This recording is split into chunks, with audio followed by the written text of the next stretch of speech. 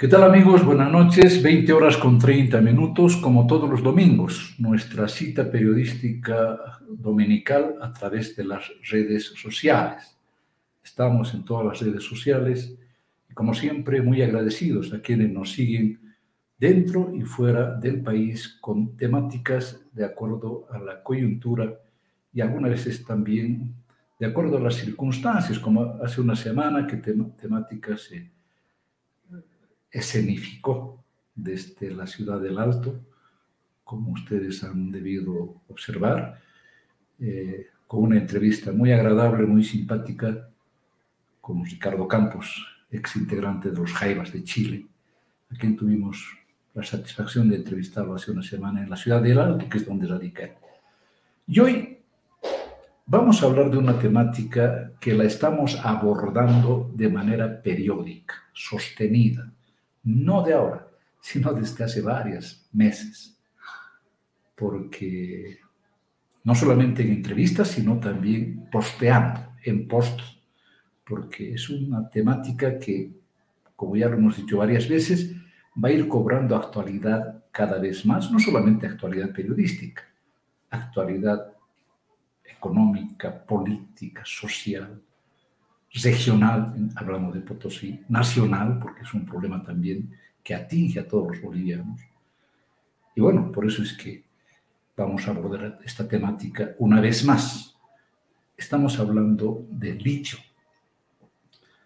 Pero en esta oportunidad, seguidores del programa, queremos hacer una especie de retrospectiva, porque muchas veces cuando abordamos, analizamos o proyectamos un problema, un proyecto, un macroproyecto, como es de la explotación e industrialización del litio, algunas veces los expertos, entre comillas, los opinólogos, los analistas, los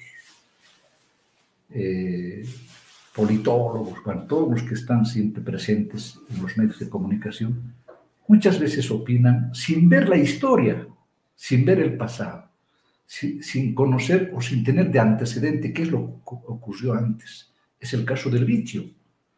Por eso es que el título de esta temática dice retrospectiva sobre el litio de nuestro gran salario. Y como subtítulo, por ejemplo, quizás un poco llamativa la interrogante, dice, ¿será cierto que hubo un momento en la historia contemporánea en que hasta se pensó en regalar el litio, así como lo escuchan?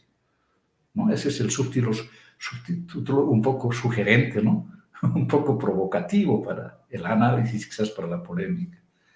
Entonces, eso es lo que queremos abordar hoy, seguidores del programa, de nuestro canal en YouTube y del programa periodístico Temática.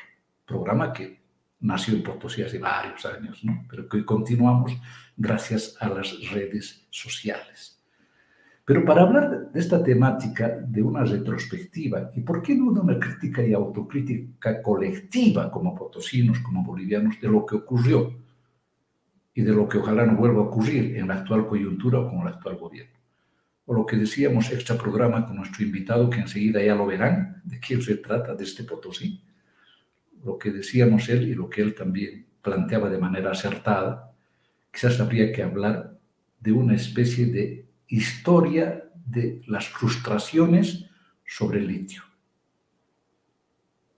Y algunos que empiezan a analizar uno y otro tópico de esta temática del litio dicen, ¿será que estamos cerca de una nueva frustración con el actual gobierno? Bueno, una serie de interrogantes, ¿no?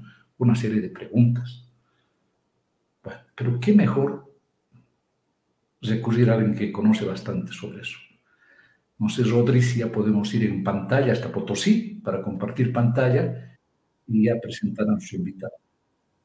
Qué bueno, ya lo tenemos. Para quienes ya lo están viendo, especialmente a los potosinos, estamos desde Potosí con el doctor Carlos Araníbar Escáez. Para quienes nos ven en el interior del país y fuera del país también, especialmente en Estados Unidos y en España, donde hay muchos bolivianos potosinos que nos siguen, como Eddie Navía, que nos está viendo desde Estados Unidos en este momento. Un abrazo, Eddie, hasta San Francisco, Estados Unidos. Eh, el doctor Carlos Araníbar Escarcha es un prestigioso docente universitario de nuestras Tomás Frías, pero fundamentalmente Carlos Araníbar fue presidente del Comité Cívico Potosí, COMCIP. El perfil, para quienes no lo conocen, reitero, porque no solamente nos ven potosinos y potosinas, sino nos ven también bolivianos y del extranjero también. Fue presidente del Comité Cívico Potosinista de COMCIP en una de las etapas más difíciles, más duras de la historia contemporánea de Bolivia.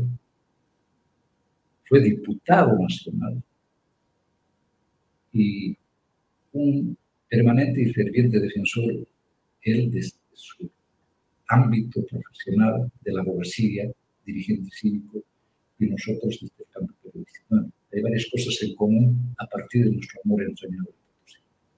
Entonces, él es nuestro invitado. Consideramos que es la persona indicada para hacer la retrospectiva sobre el litio. Por lo que él decía, actualmente quizás hablar de las frustraciones sobre el litio, frustraciones para Potosí, para Uyuni y para el país también. Y lo que decía Carlos en algún momento, ¿será que estamos cerca de otra frustración? Veremos qué pasa. Pero bueno, sin mayor preámbulo, ya me voy hasta Potosí para primero darle un saludo cordial, un abrazo fraternal. Querido Carlos, buenas noches, hermano. Un abrazo desde Cochabamba. Buenas noches, Guido. Muchas gracias, agradecido por estar en tu programa y saludar a todos tus seguidores. Dispuesto a conversar contigo sobre el tema del Salar de Uyuni. Perfecto, Carlos. Gracias, hermano. Te reitero una satisfacción. Gracias. La tecnología ahora nos permite este tipo de abordajes periodísticos o de entrevistas. El título de esta entrevista, de esta temática, Carlos, dice retrospectiva sobre el litio. Quisiera pedirte como una primera intervención tuya una ligera retrospectiva sobre el proyecto del litio, haciendo quizás especial énfasis en lo que fue el frustrado proyecto con la Lithium Corporation of America, más conocido como la LITCO de los Estados Unidos. No digo que hablemos de eso nomás, pero tú conoces bastante sobre esta temática, querido Carlos. Entonces, inicialmente, por favor, de manera resumida, una mirada retrospectiva a esto que tú lo has denominado acertadamente la frustración o las frustraciones sobre el litio. En primera instancia, esta primera inquietud, por favor, Carlos.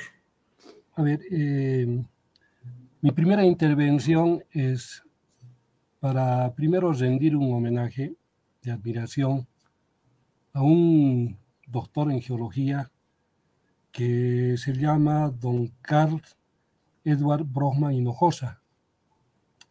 Él conjuntamente una misión norteamericana, él es cochabambino. El año 75 habían descubierto en el Salar de Uyuni la existencia del litio. Entonces, para seguir un poco este tema del litio, porque todos hablan del litio y este dato es interesante, ¿no? Del doctor Brockman Hinojosa, porque la suerte del litio va a estar, o la suerte del Salar de Uyuni, va a estar ligado a los intereses norteamericanos. Ellos son los primeros en conocer este recurso y a partir del año 1975-77 van a tener una primera intención de adjudicarse la LITCO, exactamente, la LITCO, a través de un contrato con el general Hugo Banzer Suárez, presidente entonces de facto de Bolivia. Lo que falló en el contrato fue que el tema de los no metales como se lo llama litio, pese a que está en la tabla de química como mineral, ¿no? Los no metales no tenían un tratamiento especial. Entonces, el tema de esta inquietud dejó para posterior intervención. Hubo una segunda propuesta el año 82-85 con Ciresu, con la composición que se había generado en el gobierno de la UDP, ¿no? Que era el Consejo Industrial, ¿no? Del Salar de Uyuni, en el que no se logra avanzar. El problema es que ahí faltaba exactamente la misma observación que había hecho la LITCO con el tema de la ley de salmueras. Y este es un proceso frustrante, porque de la etapa del 85, 82, 85 en la UDP, el salar queda en reposo y no hay interesados hasta que el año 86 aproximadamente, el entonces presidente Víctor Paz Estenssoro ya había decidido, a través de su ministro de Minería, la firma directa con la LIDCO. Ya había decidido. Ellos ya decidieron la firma del contrato y lo que pasó es que le faltó tiempo para ejecutar a don Víctor Paz Estenssoro. No logra ejecutar este contrato, de tal manera que el mismo contrato se arrastra al gobierno de Jaime Paz Zamora. Y Jaime Paz Zamora decididamente ejecuta ese contrato. Y es el pueblo potosino que, organizado en sus instituciones, observa dos cláusulas. Observa el hecho del tiempo, que hablaba de 50 años de explotación, cuando la Constitución limitaba 40 años. Segundo, hablaba de que no debería ser un contrato directo, sino por el monto que se estaba licitando, debería ingresar necesariamente a una licitación pública. Una comisión de la universidad trabaja ese tema, se logra publicar la licitación internacional y se vuelve a adjudicar la LIDCO. Pero una vez adjudicada la LIDCO sucede un tema muy especial. La ley 843, la ley del sistema tributario, se había aprobado con el impuesto al valor agregado del 10%.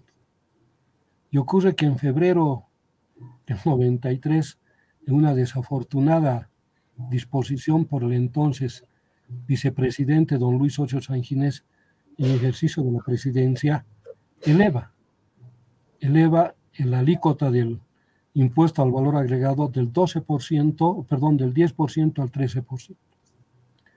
Ese fue el pretexto para el que la LIDCO tuviera que rescindir el contrato, no logró firmarse con el Estado boliviano y tuvo que retirarse a la Argentina. Todos sabemos después la historia de la LIDCO, ¿no? Pero ¿qué ocurrió en ese momento en la discusión del Parlamento? Se había firmado con el 10%, y en el Parlamento estaba el ministro de Minería Rejas, me acuerdo mucho, su asesor don Alberto Kofler. Pugnábamos porque se respete el 10%, que era la firma oficial, pero que entrando como era un contrato internacional necesitaba la aprobación del Poder Legislativo. El 13% fue objetado. Y allá don Gonzalo Sánchez Lozada decide, ¿no? Y sostiene que la rescisión del contrato debería darse por dignidad del pueblo boliviano. Porque, claro, todo el mundo creía que don Gonzalo Sánchez Lozada, en el discurso que nos daba a todos los potosinos, iba a ser el portavoz y el mensajero para traer 15 empresas como la LIDCO. No logramos. Pasó al interés del litio, y claro, tú dices interesantemente, ¿no? Pero bueno, yo te voy a contextualizar que sí, en el año 96 al 2002, especialmente cuando don Fufi Saavedra era ministro de Planeamiento, se ofreció el salario de Uyuni, regalado, se fue a las embajadas a pedir que inviertan, pero nadie tuvo interés en el tema del litio. Decididamente nos faltaba tecnología o nos faltaba capital y nos frustramos. Pero posteriormente a esa frustración, llegó un científico de la Universidad de Freiberg, Alemania, que él había logrado una tecnología en base a los conos, la evaporación por conos, porque la salmuera prácticamente se hace en piscina con radiación solar. Lo que se hace es extraer el agua y dejar en la salmuera. Y este señor que venía, un científico muy interesante, venía a regalar prácticamente la patente de invención a la Tomás Frías. Hubo problemas por entre medio, intereses personales, y hubo un estudiante que lastimosamente llevó todo el trabajo a Oruro y se desvirtuó todo. Posteriormente a eso, se cambia la constitución, el presidente Evo Morales declara reserva estratégica y dice que toda reserva estratégica debe explotarse toda la cadena productiva, desde la exploración hasta la comercialización con el 100% de capital boliviano. Allá tenemos un protagonista, el ingeniero Echazú, que era el encargado de la Universidad del siglo XX, posteriormente ministro de Minería, el presidente Comibol, gerente de ILB, el que orienta que la inversión del gobierno boliviano debe ser de $1.200 millones. Ha invertido ese monto el gobierno de Evo Morales, pero los resultados no han sido nada agradables. Y hoy día estamos ante esa frustración porque finalmente estuvo en su gobierno Evo Morales tentado por los países de Francia, de Alemania, estaba de Rusia, Japón, etcétera, ¿no? Y en eso también hay que recordar que Japón en el año 2009 decidió explotar el litio con su tecnología, pero no hemos tenido resultado alguno.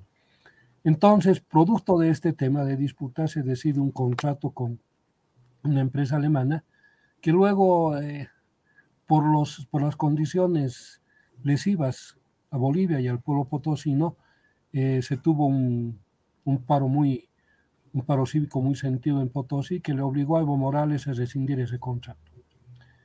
Hoy día la coyuntura, y si nos permite después desarrollaremos más adelante, pero estamos haciendo una cronología aproximada de todo esto, estamos frente al interés de cinco países, ¿no? Está Estados Unidos, está Francia, está Japón, está China, está Rusia, por detrás está Inglaterra, hay varios países.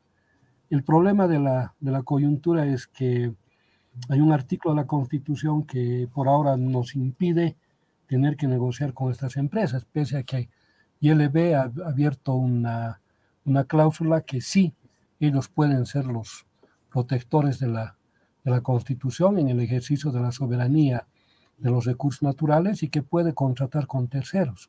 Eso lo ha hecho Evo Morales, se ha firmado un contrato con la empresa alemana y hoy día están pensando con el tema este, ¿no? O sea, estamos frente a 8 intentos más o menos de haber querido explotar el Salar de Uyuni con el litio, pero no hemos logrado absolutamente nada. Ya, gracias, Carlos. Para quienes llegan recién a nuestra sintonía, estamos con el doctor Carlos Arraníbar Escarcha desde Potosí, abordando la temática del litio. El título de esta temática dice retrospectiva sobre el litio, por eso es que Carlos desde Potosí nos decía 8 intentos, 8 frustraciones, 8 fracasos, desde los gobiernos de Paz Zamora, no, desde el gobierno de Víctor, ¿no? Víctor Paz. Hugo Banzer Suárez, exacto. Correcto, desde Vance. 77. Víctor Paz Estensoro, Hernán Siles. Hernán Siles. Bueno, eso es bueno que conozcan los que ahora están hablando bastante sobre el litio. Es bueno ver un poco el pasado y recoger las experiencias del pasado. Porque como se dice en la vida, todos podemos equivocarnos, dar un paso en falso, pero lo importante es avanzar, pero viendo o corrigiendo algo que quizás no se planteó o no se hizo bien. Y el propósito de esta entrevista con Carlos desde Potosí precisamente apunta a eso. Él ha hecho cronológicamente, ¿no? De manera didáctica, ha hecho desde entonces hasta hoy. Vamos a ir luego a hablar ya de lo que está, del panorama, de lo que hoy está proyectándose en lo que es el proyecto macro de industrialización y explotación de nuestro litio.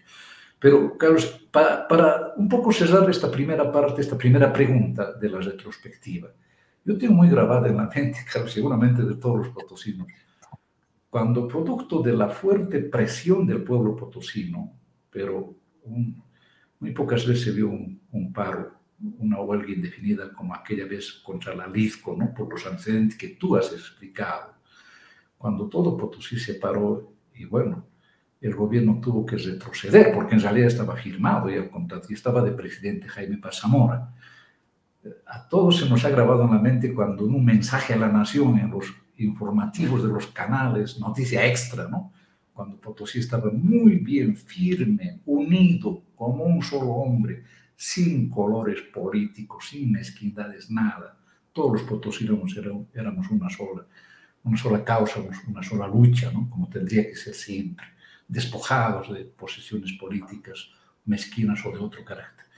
Entonces, yo decía, Carlos, eso se nos tiene grabado, cuando Jaime Paz Zamora, después de justificar y decir, firmado ya el contrato para que la LIDCO entre a Estados Unidos, la LIDCO de Estados Unidos ingrese a explotar el Salar de Uyuni por 50 Era años. su tercer intento. Con grandes desventajas para Potosí. ¿Qué dijo Jaime Paz Zamora? Muy a pesar mío, ¿no? Muy a pesar mío, repetía con su estilito Jaime Paz, ¿no? Muy a pesar mío, se deja sin efecto este contrato. Y Potosí, bueno, era el triunfo, ¿no, Carlos? Necesito más quisiera que un poquito comentemos para refrescar la memoria de quienes probablemente se han olvidado y sobre todo de quienes conocen muy poco de los antecedentes del hito. A ver, el tema viene primero, ¿por qué lo he citado a presidente Víctor Paz Tensoro? Víctor Paz Tensoro había comprometido la fe del Estado boliviano para la firma por adjudicación directa con la LIDCO. Entonces, cuando termina el mandato de Víctor Paz Tensoro, le toca a Jaime Paz Zamora y ratifica la fe del Estado comprometida con esta empresa para que por un contrato directo se explote el Salar de Uyuni. O sea, si el problema era con don Víctor Paz, no había habido problema. ¿Cómo sucedió el problema en Potosí? Bueno, ha fallecido don Gonzalo Valda y él tiene que ver mucho sobre este tema. Él era ministro de Minería y durante 9 meses guardó en su gaveta el tema del contrato con Salar de Uyuni.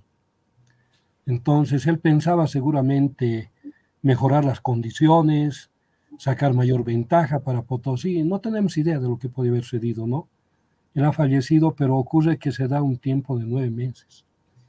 Y Ciresu, que era una organización que se había logrado conjuncionar durante el gobierno de la UDP, donde había una representación del Comité Cívico, la Central Obrera, la Federación de Campesinos, la universidad, tenía un tinte popular, había hecho seguimiento, y claro, la movilización en Potosí fue muy fuerte, evidentemente. Yo me acuerdo que entonces Facundo Gómez, que ha fallecido, era presidente, con una delegación, con la cabeza del rector de la universidad, don Mario Villeira, hicieron huelga de hambre en La Paz para este tema.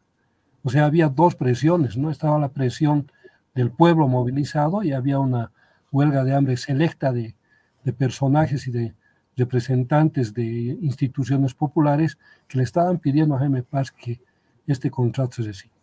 Y se rescindió. Entonces, ahí viene la licitación internacional.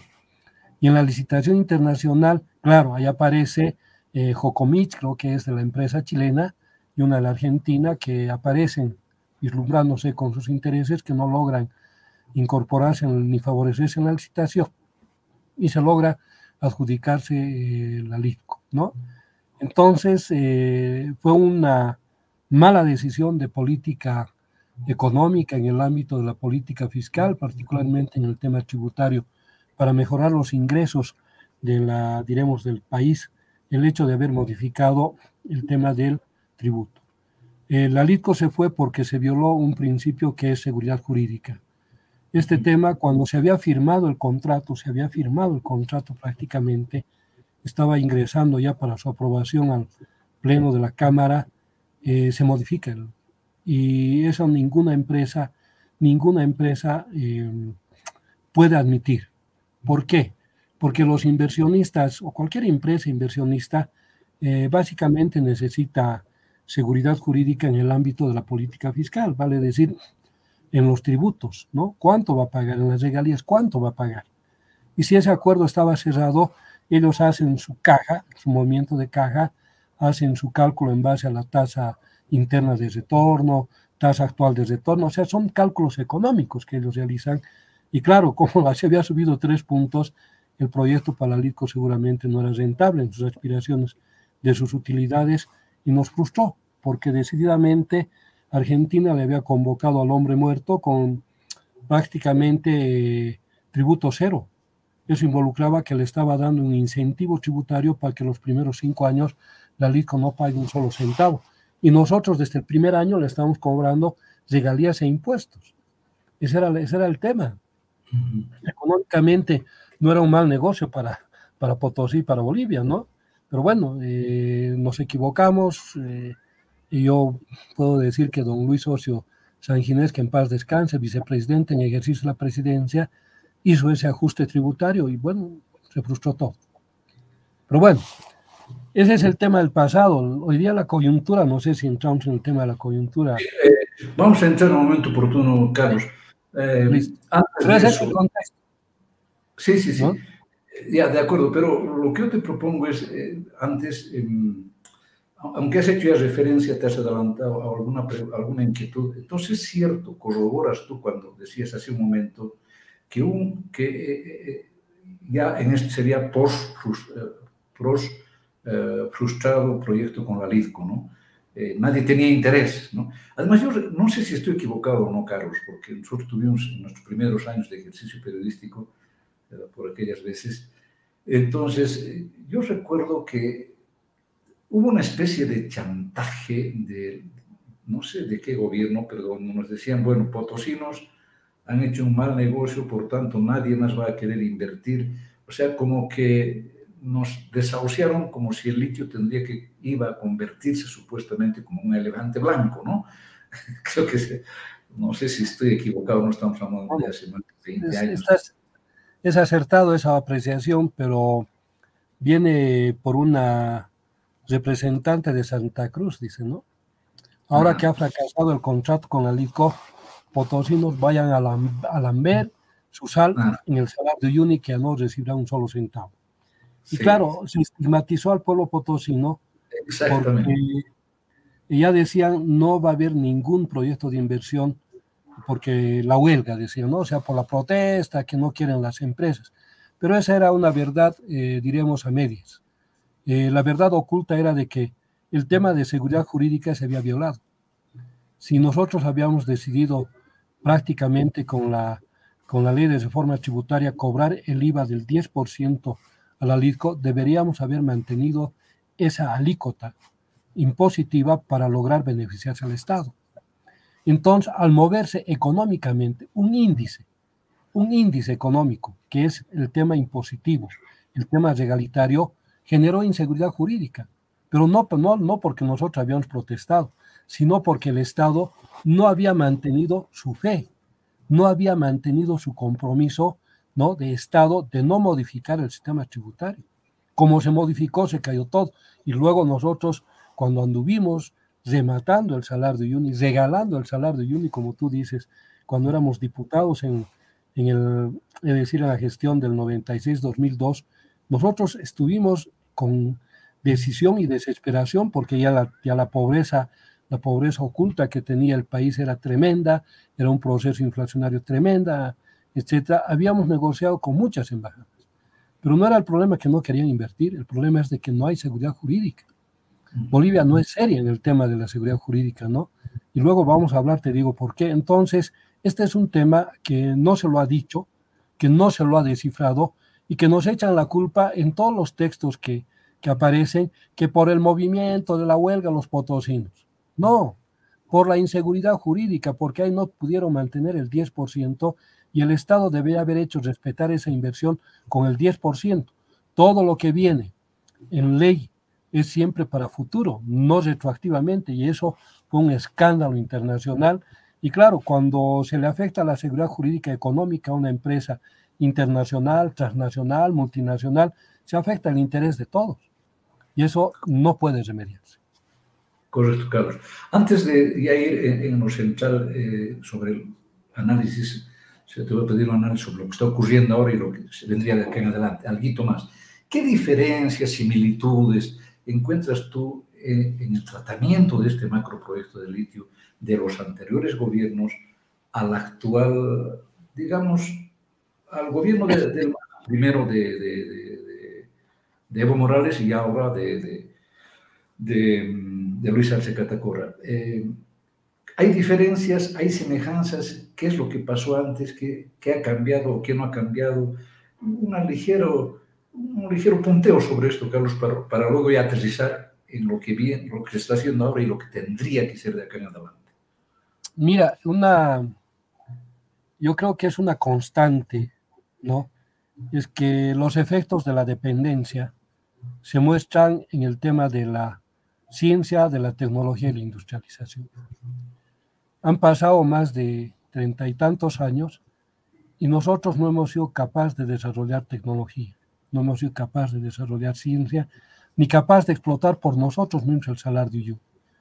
La ilusión de Evo Morales a través del presidente del ministro de Minería, entonces presidente de Comibol y gerente de ILTV, al que me he referido anteriormente, quiso ingresar a hacer la extracción de litio. La extracción de litio es un tema de tecnología y nosotros, nuestra tecnología que disponemos, desde el principio, diremos, desde la LITCO que nos había hecho las lagunas por evaporación, hemos hecho un salto a los conos, o sea, un salto a los conos, pero no hemos logrado nada. O sea, no hemos logrado traer litio. Carbonato sí podemos traer, ¿no? Carbonato fue el negocio con la empresa alemana que se llevaba una parte y todo el litio en la basura se lo regalaba. Entonces fue el problema de Potosí. Entonces, esta constante es un signo de muerte para los bolivianos porque no tenemos gente que se haya especializado. Uno que ha salido indiscutiblemente, yo no voy a discutir sus méritos, es licenciado Zuleta Calderón, que Juan con una Carlos. experiencia, Juan Carlos, que tiene su experiencia en prácticamente una empresa chilena, ha servido yo creo que para reposicionar este tema. Y ha reposicionado en interés de Bolivia, lo ha hecho yo creo con un interés patriótico, ¿no? No está al margen de los problemas, yo he coincidido con él algún tema fundamental, lo comentaré más adelante, pero creo que esa es la inquietud que maneja, ¿no? O sea, somos carentes de tecnología, carentes de ciencia, y la verdad es que estamos viendo que nuestra riqueza se está devaluando. Y eso es lo triste, no podemos. Y en lo otro, cuando sabemos que somos dependientes del capital financiero internacional, de la banca privada, de las empresas transnacionales, no somos serios para negociar. O sea, la negociación lo hace el Estado y, bueno, entre comillas, las organizaciones representativas son los que aprueban o desaprueban. Entonces, no se animan a negociar eh, con las autoridades. Dicen, no, primero, ¿qué dirá el pueblo? El pueblo tiene una corriente definitivamente hoy día por la aprobación y mañana por la desaprobación. Entonces, no es serio, no es serio. Bolivia, como país recepcionista de inversión, no es serio. No tiene nada de seriedad, porque yo creo que la única, porque está al margen, diremos, de la influencia citadina y de la influencia poblacional, diremos, San Cristóbal ha sido un éxito como inversión, porque Sí. están manteniendo los picos años que está allá sin, pero no es tan cierto, ¿no? Porque la verdad es de que han habido sobresaltos, ¿no? Han hecho descarrilamiento, han logrado y le han impuesto a San Cristóbal que todo el pueblo ingrese a trabajar, ¿no? Hay evidentemente unos commodities que se llama que la empresa en el lugar donde trabaja, por temas sencillos, crea empresas porque les van a servir durante su explotación, ¿no? Es como, vamos a suponer, uno que carga aire a las gomas, ¿no? Que van a estar la empresa, le hace un commodity también que le llaman, tiene otro nombrecito muy especial también que se conoce en el tema empresarial y les crean empresas, pero los consumidores, ¿no? Son ellos, los del lugar. O sea, todo el pueblo de San Cristóbal está ocupado plenamente allá. Hay una sola organización, por decir, bancaria, FIE, y allá sacan préstamos de $50,000 a 2 meses, 3 meses y te lo pagan.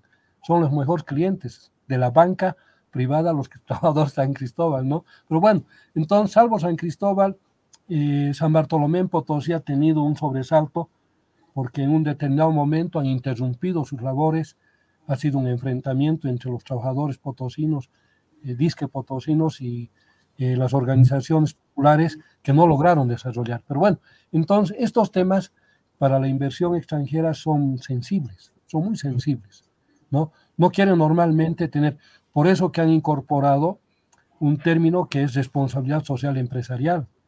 En la responsabilidad social empresarial, a quienes están cercanos al lugar se les asiste con trabajo, con escuelas, con turismo, etcétera, para que ellos tengan garantizados su explotación por el tiempo que han firmado, ¿no? Se han adjudicado. Entonces, estas son las variantes, ¿no? Yo lo que saco como conclusión es que no somos serios para recibir capitales extranjeros en inversión.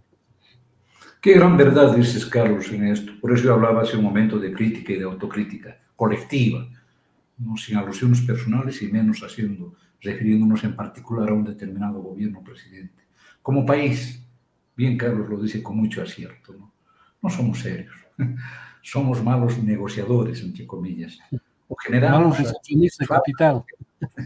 sí, generamos falsas expectativas porque de pronto aparecen en el escenario más difícil que es la etapa de las decisiones para proyectos tan importantes como este, aparecen opinólogos, expertos, especialistas en litio, en el salario en salmuera, ¿no? Entonces el discurso político lo deja chiquitito a lo científico, a la ciencia, a lo económico, etc. Y ahí es donde perdemos, ahí es donde Bolivia se extravíe, ¿no? Donde nos perdemos.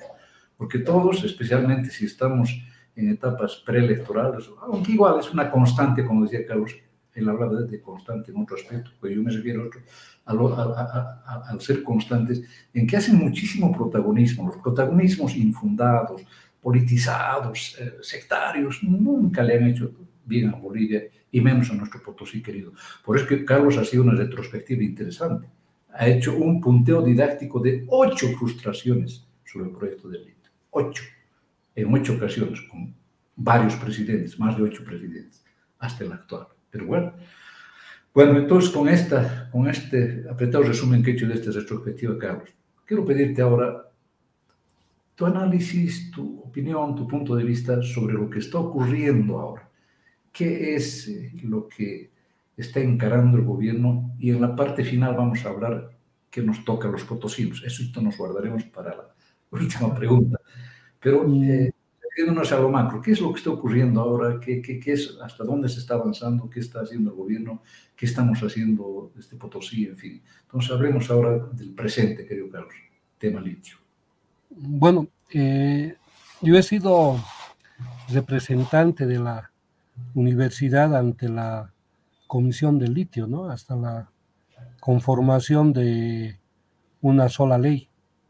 Hay 3 propuestas, la que ha perfilado el Comité Cívico Potosinista, el FRUTCAS, que es la Federación Regional Única de Campesinos, ¿no? Del Sudoeste, y Coroma. Entonces se ha intentado centrar, diremos, en una sola ley el tema regalitario, pero no viene por el tema regalitario la decisión actual. El problema es mucho más profundo, Unido. Yo creo que en esta coyuntura, ¿no? Es una situación, ojalá no seremos agureros ¿no? de mala leche, que ojalá no se frustre. Porque aquí hay que hablar de temas que tiene que saber el pueblo, ¿no? El gobierno de Evo Morales ha invertido $1.200 millones. Y las 5 empresas, o por lo menos países interesados, Estados Unidos, Francia, Japón, China, Rusia, Inglaterra, empresas, ¿no? Quieren ingresar al Salar de Uyuni, pero con un tema central. No quieren reconocerle la inversión que ha hecho Bolivia, el Estado boliviano, en el Salar de Uyuni. Ha construido unas 8 piscinas, 8 piscinas de salmuera, ¿no? Y eso cuesta dinero. Ha construido caminos, ha construido infraestructura, finalmente, para los laboratorios, ha construido muchas cosas. Y los inversionistas nos vienen y nos proponen su interés de invertir, ¿no? Y que cada uno tiene la tecnología, no vamos a dudar de la tecnología que puedan tener para extraer el litio. Y como sabemos ahora, por las informaciones que tenemos particularmente de Chile y la Argentina, El litio en este momento constituye una demanda alta, ¿no? De renovación de energía alejado del carbono. O sea, es un sustituto. Y claro, como se está vendiendo el litio en el mercado chino, porque este es un tema clave, ¿no? No se vende en la bolsa de valores para tener una cotización oficial. Y en este sentido, de que la venta es libre, estamos hablando de que las empresas que tienen que venir aquí, hay distintas maneras en el mundo comercial internacional de fijar las regalías, ¿no? Las ventajas económicas de un Estado. Y claro, por la Constitución se dice que en el lugar donde se explota los minerales se tiene que dejar las regalías, 85% para la gobernación, 15% para la región. Ese es el marco que nos está haciendo conducir, ¿no? Por el tema regalitario. Y claro, aprovechando de que no hay precio internacional en bolsa de minerales, se ha manejado actualmente las regalías, lo que se llama los royalties ad valorem, ¿no? O sea, por el precio de la base imponible que tiene en el mercado de la compra o venta del litio, te voy a pagar la regalía. Estamos hablando de que si, por ejemplo, la tonelada está en $80,000, te vamos a cobrar la regalía de ese producto, de esa venta. Ese es el mecanismo que estamos actuando. Pero claro, es un tema que se acepta en el mercado internacional, lo hace Chile, lo hace la Argentina. Peligros que tiene, Chile está hace 15 años en el mercado internacional, con 3, 4 empresas. La Argentina no solamente está con la LIPCO, va a explosionar en el próximo año con unas 18 empresas. O sea, el mercado posible de venta para Bolivia se cierra. Esto es lo más duro. Pero no es solamente eso. Hay Australia, creo que es un país europeo que está produciendo litio, ha manejado México que ha descubierto litio, Perú ha manejado, etc. O sea, hay otros que van a ofertar. Nosotros 30 y tantos años, 36, 38 años que tenemos el litio y no lo hemos tocado nunca el litio. El carbonato se vende nomás, no, una pena, no sea 40, que bueno, vamos a llegar, no sé, ojalá que no sean los 40 y haya el diluvio, ¿no? Que se extinga el calor. Pero mira, ¿por qué te digo el diluvio, no? O sea, las baterías eléctricas están siendo utilizadas en Europa, pero las baterías eléctricas ya no son una amenaza. Hoy día los países exportadores de petróleo de Medio Oriente, España, Francia, Europa, está produciendo el hidróxido verde. El hidróxido verde que sustituye al litio, sustituye prácticamente a la electricidad y está dando muchos más resultados. Entonces, ¿qué pasa con el litio que va a producir cátodos para batería, para batería eléctrica? Ya no van a estar en su tiempo. ¿Por qué? Porque va a estar el hidróxido verde. Los árabes le están metiendo plata. O sea, estamos hablando de los países exportadores de petróleo, estamos hablando de los famosos petrodólares que han generado las consecuencias económicas en el mundo y nos ha llevado a la deuda externa. Hoy día ellos saben que su petróleo está amenazado para no ser consumido por el mundo, porque generan carbono y carbón están generando la contaminación, ¿no? El recalentamiento. Entonces le están metiendo plata a este tema. Entonces, ¿qué va a pasar? Es decir, si se trata de plata y de vender tecnología para la sustitución del carbono, por eso es que los famosos encuentros sobre el medio ambiente están encontrando su solución. ¿Qué va a quedar con el Salar de Uyuni? Y este es un tema muy duro. Y LB no nos está indicando cuál va a ser o cómo está proyectando de los inversores. ¿Cuánto van a poner los inversores o a quiénes van a dar? Porque estamos hablando, por ejemplo, de una regalía que va a recibir Potosí, y después te cuento, ¿no? Potosí del 7, del 11, del 15, del 20, del 50%, sin saber quiénes van a venir aquí. Es como un padre de familia, le estamos cobrando la asistencia familiar si sabemos que no trabaja. Entonces estamos siendo solamente motivados por esta forma de imponer la regalía, ¿no? Al precio de la venta. Pero ¿qué pasa en Potosí internamente? Es más duro el problema. Porque Fruitcas se ha posicionado. Y no se ha posicionado en función de la regalía. Se ha posicionado en función de la visión tierra-territorio, en la función del derecho propietario que tienen sobre el Salar de Uyuni. los 5 municipios, ¿no? Uyuni se ha posicionado como, ¿no?, beneficiario del domicilio, porque está ahí en el lugar más cerca.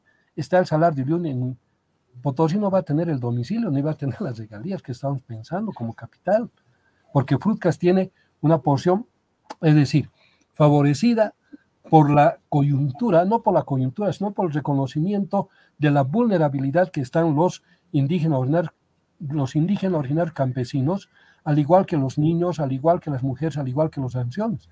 Está en una posición vulnerable, es decir, la OIT les reconoce, y les reconoce un tema evidentemente de privilegio, de preferencia, que la discusión en este momento es que si Frucas va a ser propietario de un recurso estratégico, es un tema que el Tribunal Constitucional ha indicado cuando aprobaban las cartas orgánicas, que los pueblos indígenas no pueden ser propietarios de los recursos estratégicos y solo de los recursos renovables. Pero es un tema de discusión internacional, porque hay antecedentes que sí los indígenas han sido y son reconocidos como propietarios de recursos estratégicos. Carlos, realmente es para asustarse. Lo que yo sé, lo estás haciendo con tu sinceridad de potosino, pero hay que decirlo, Carlos, es que muchas veces por callar, o por no hacer sentir mal a los potosinos, a las autoridades, al vecino, a la familia, a veces callamos y eso no es bueno. Por eso yo me alegro de esta entrevista, Carlos, la verdad, porque estamos hablando de cosas que a veces son tabúes, ¿no? No, hay que decir eso. No, digamos, no, cuidado, pero son crudas verdades, porque... No son... Sí. Perdón, Carlos. Mira, Guido, el hecho de tener esta sinceridad, de tener esta decisión diríamos, en este comité que estaba integrado por la universidad, el comité cívico, estaba un representante de la gobernación, etcétera. Yo fui objeto de un manoseo del comité cívico, me alejaron de esa comisión. Yo fui al día siguiente, hace como 3 semanas atrás, lo que estoy manifestando en tu programa, se lo dije al pueblo potosino. Ocurre que la ley no ha concluido, ocurre de que tenemos un problema mucho más profundo, porque esa es la lectura de pantalla. La lectura de fondo es más grave. Santa Cruz no está haciendo gratis su movimiento de 32 días. Le está poniendo ojo al litio, porque el pacto fiscal, ¿de dónde va a salir? ¿De dónde va a tener el gobierno plata, el Estado? O sea, le están presionando al Estado para que de una vez tome decisión respecto al Salar de Uyuni. Y nuestra decisión tiene contradicción en el interior del departamento, ¿no? O sea, hay niveles, yo he propuesto soluciones, no sé si lo tomarán en cuenta, no lo tomarán, pero bueno, ya será su problema de ellos, ¿no? Pero hay problemas internos hacia adentro, ¿no? Los que tienen mayor posibilidad de éxito son los de Frucas, ya les decía, por el tema de la OIT, por el tema de la ONU, tiene declaración de los derechos de los pueblos indígenas, Potosí no tiene, pues, sino el Potosí, el rostro de la muerte y punto, ¿no? O sea, como el cerro. Entonces, tenemos problemas internos, el gobierno no sé cómo solucionará, no creo que solucione bien, pero yo creo que quedamos como capital no muy bien parados, porque el domicilio legal de la empresa, o sea, de cuando se explote el salar, va a ser Uyuni, no va a renunciar a ese derecho, que además le da la Constitución, le da la ley, y el tema de Frucas, que también va a disputar su beneficio mayor al del departamento, ¿no? Entonces son temas, ¿por qué? Porque Frucas ya tiene una experiencia que está viviendo con San Cristóbal, sabe manejar inversión extranjera, sabe manejar las ventajas que le da la inversión extranjera a las empresas. Entonces hay este tema de fondo, ¿no? Es impresionante, ¿no? Y bueno, hay que esperar, pues, ¿no? O sea, qué sucede, pero yo creo que detrás de este discurso que nos ha llevado, diremos, a tener una tensión en el país, porque Santa Cruz ha estado 32 días de paro. Yo, en mi lectura como potosino, claro, puedes aguantar 50, porque sabes que el dinero del litio te va a llegar. Y si quieren hablar de federalización o de autodeterminación, hablaremos, a ver, con el litio, sin repartir a nadie. Hablaremos hay una inversión que se está haciendo en Tupiza que es mucho más grande que San Cristóbal, que nos va a beneficiar más, sin tener que participar a nadie, ¿no? O sea, hablaremos con nuestra negociación directa con Chile con salida al mar. como potosinos. Con la Argentina negociaremos, ¿no es cierto? O sea, si cada uno va a tener las ventajas económicas que desea, de acuerdo, con autodeterminación, como lo estaba haciendo en España, ¿no? Este lugar bien industrializado que es, ya no me acuerdo, el equipo de Messi jugaba ahí, ¿no? Pero eso buscaba, independizarse, ¿no? Entonces podemos hablar con agresividad económica, no hay problema, generaremos, ¿no? Y abriremos nosotros las compuertas para que el salar se explote, ¿no? Y podemos nosotros negociar eso. Pero miren, Carlos, ese tema del discurso oculto no se lo dice. Y lo así digo en es. tu programa porque la lectura económica está ante todo, pues, de esto. No son los escaños los que están peleando, se está peleando el poder económico dentro del Parlamento, porque ahí se reparte el presupuesto, pues. ¿Ah? Así es. Carlos, Son cosas mira, que... feliz coincidencia, hermano, por lo siguiente. En estos últimos días, no solamente al hablar del litio en entrevistas, sino también en los posts que escribo, bueno, de acuerdo a las circunstancias, eh, hay muchos potosinos que me han cuestionado, me critican, me descalifican. Tú sabes que a veces el riesgo de entrar en redes sociales, ¿no? Es para que te hagas tratar mal. Pero bueno, vamos a seguir con más fuerza, con más ganas, ¿no? Yo decía, dejemos que nos utilicen, no nos dejemos utilizar a propósito del concreto de Santa Cruz, Carlos, ¿no? Porque si que no nos asusten desde Santa Cruz con el federalismo, porque si se trata de federalismo y nosotros tomamos en serio y unidos nuestro Potosí con el litio, tenemos muchísimo más que la actual prosperidad que tiene Santa Cruz. El decir eso, Carlos, a mí también me ha llevado a que algunos amigos voy a llegar seguido, ya no escribas, ya no digas nada, te haces tratar mal, no importa, es mi función, es que hay que decir las cosas. Por eso, Carlos, tú sabes que siempre hemos coincidido en muchas cosas contigo, tú desde la dirigencia cívica, desde la abogacía, yo desde el periodismo, nuestras trincheras de lucha por Potosí, siempre hemos coincidido en esto, Carlos, el decirlo las cosas. Obviamente que no vamos a agradar, no vamos a satisfacer a todos, Carlos, ni modo, ¿no? A algunos les agrada, a otros no. Entonces, en esta temática, Carlos, a mí me preocupa muchísimo, la verdad, el futuro del litio, por eso estamos machaconamente hablando sobre el litio de diferentes, aprovechando la tecnología, las redes sociales, en fin. Entonces, yo me alegro mucho que coincidamos en esto, Carlos, porque reitero, que no nos chantajee y que no nos riña, aunque no me riña en este caso al decir, dejemos que no nos manejen otros intereses, porque Potosí tenemos muchísimo por delante, Carlos, pero siempre y cuando hagamos un trabajo coherente, unido, que, como tú dices, y coincido también contigo, yo soy medio pesimista en esto, porque Prudcas, por si acaso para quienes quizás no conocen la sigla de Prudcas, es una organización fuerte del sudoeste Potosí, para poner en contexto para nuestros seguidores dentro y fuera del país. El Salar de Uyuni comprende 5 provincias que están en el sudoeste de Potosí, en el sudoeste de Bolivia. Y esas 5 provincias tienen una organización fuerte que se llama la Federación de Trabajadores Campesinos del Sudoeste Potosí. Eso es Prudcas, en la que he estado hablando, Carlos, por una parte. Y por otra, Uyuni, que está muy próximo al Salar, también tiene su propia posesión. Entonces, por lo que conocemos hasta ahora, tanto Prudcas y también Daniel Campos con Milton Lérida, está en unas posiciones, en unos planteamientos, Carlos, realmente utópicos, ¿no? Pero, Soñando. Yo digo, pero bueno, si tú has puesto un excelente ejemplo de un padre de familia, Carlos. ¿Cómo podemos exigir al padre de familia si ni siquiera está empezando a trabajar, todavía está viendo cómo ganarse la vida, y ya le están los hijos acogotando, voy a querer esto, comprarme un auto, comprarme una bicicleta? Eso es un ejemplo muy didáctico, Carlos. Y esa es la preocupación latente en este momento, ¿no? Por eso, ojalá que no sea una nueva frustración. Ojalá estemos equivocados, Carlos, en nuestro pesimismo, ver, pero si no vamos a Potosinos, Carlos, ya casi en la última pregunta que yo te decía, ¿qué tendríamos que hacer de este Potosí como Potosí? ¿Qué corresponde encarar? ¿Qué hay que hacer, Carlos, para evitar una nueva frustración? O dicho de otra manera, o es ahora o es nunca lo del litio, Carlos, así de claro, ¿no? O estoy exagerando, Carlos. Es la pregunta de todos, ¿no? O sea, ¿qué hacemos? ¿Qué hacemos, no?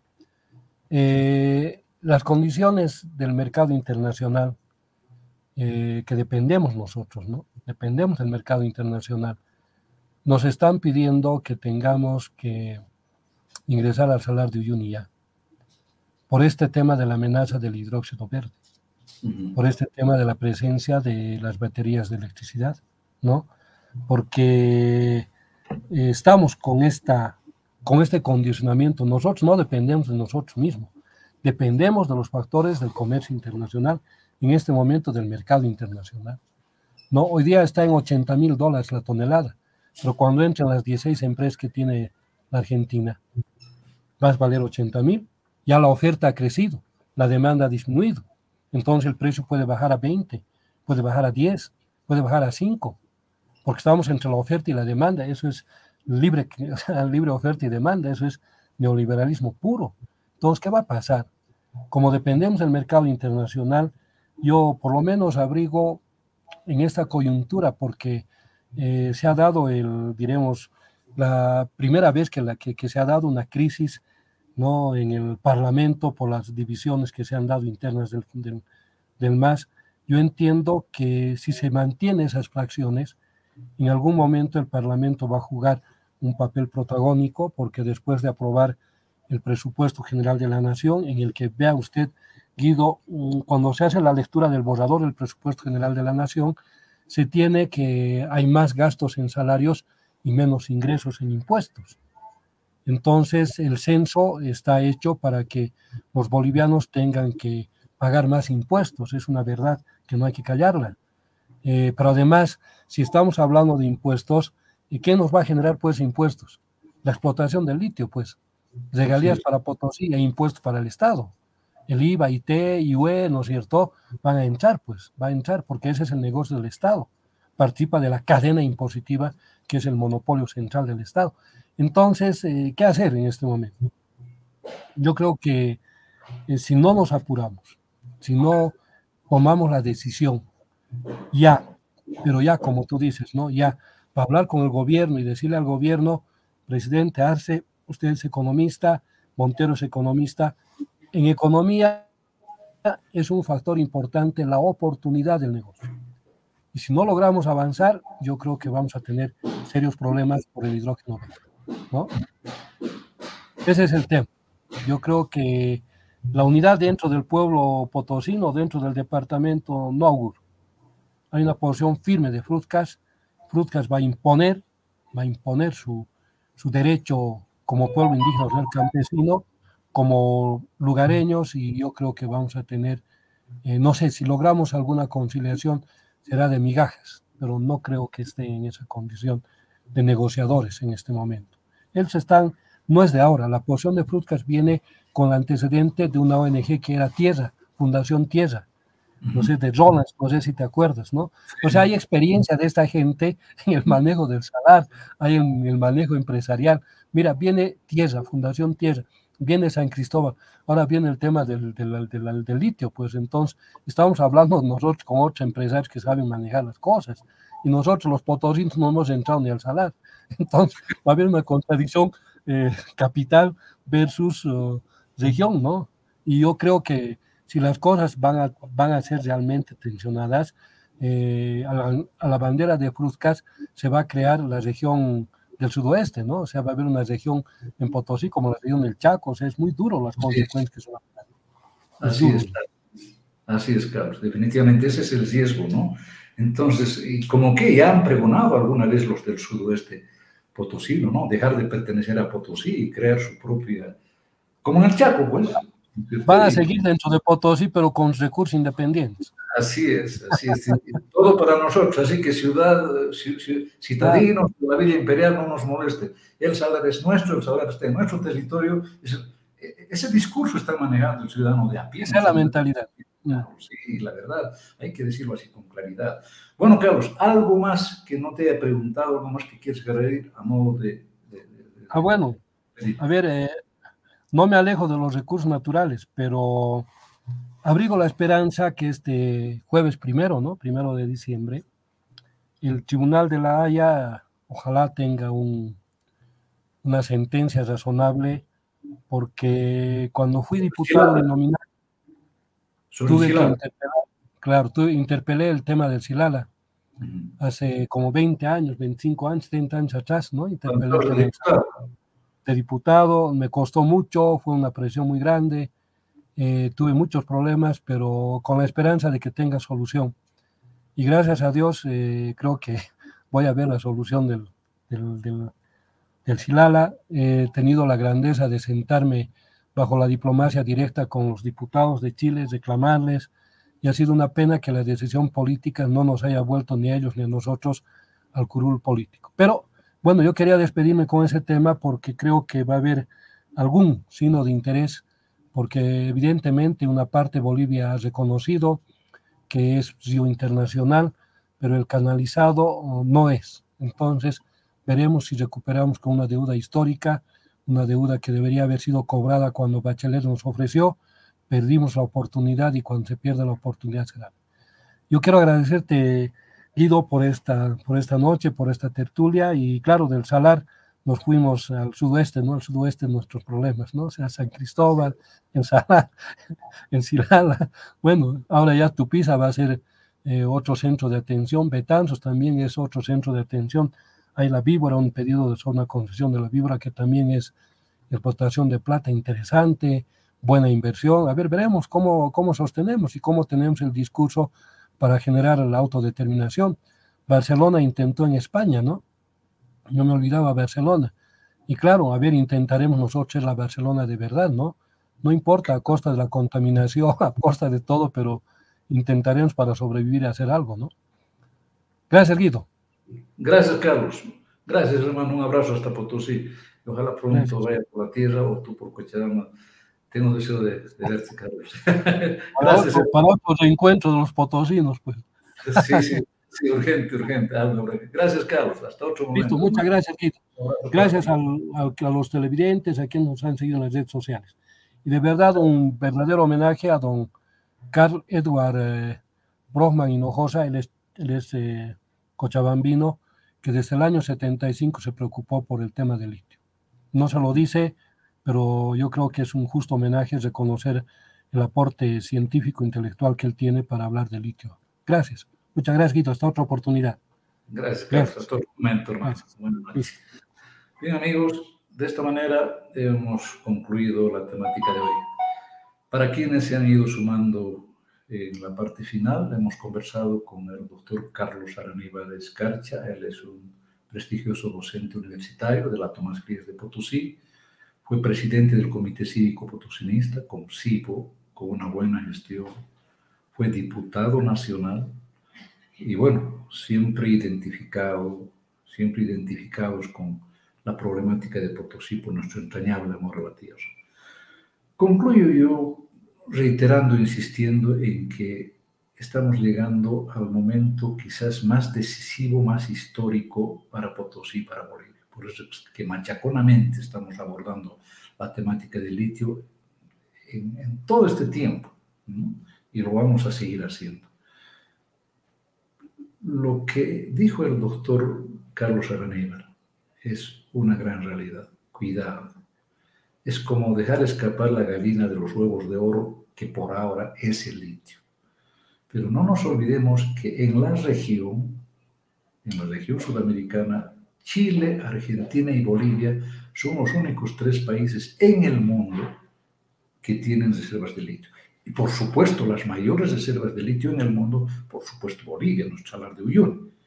Lo de Argentina y lo de Chile, en Argentina el salar del hombre muerto, es casi nada igual que los de Chile, pero están más avanzados que nosotros, porque tienen políticas de Estado, independientemente de quién estén de presidente, independientemente de que el gobierno de Chile o de Argentina sea de izquierda o de derecha, son políticas de Estado con las que comulgan el pueblo argentino y el pueblo chileno. Por eso están más avanzados que nosotros en los del litio. Ellos ya han dado unos 4 o 5 pasos, y nosotros no hemos dado ni siquiera, habremos dado un primer paso, pero aún queda mucho.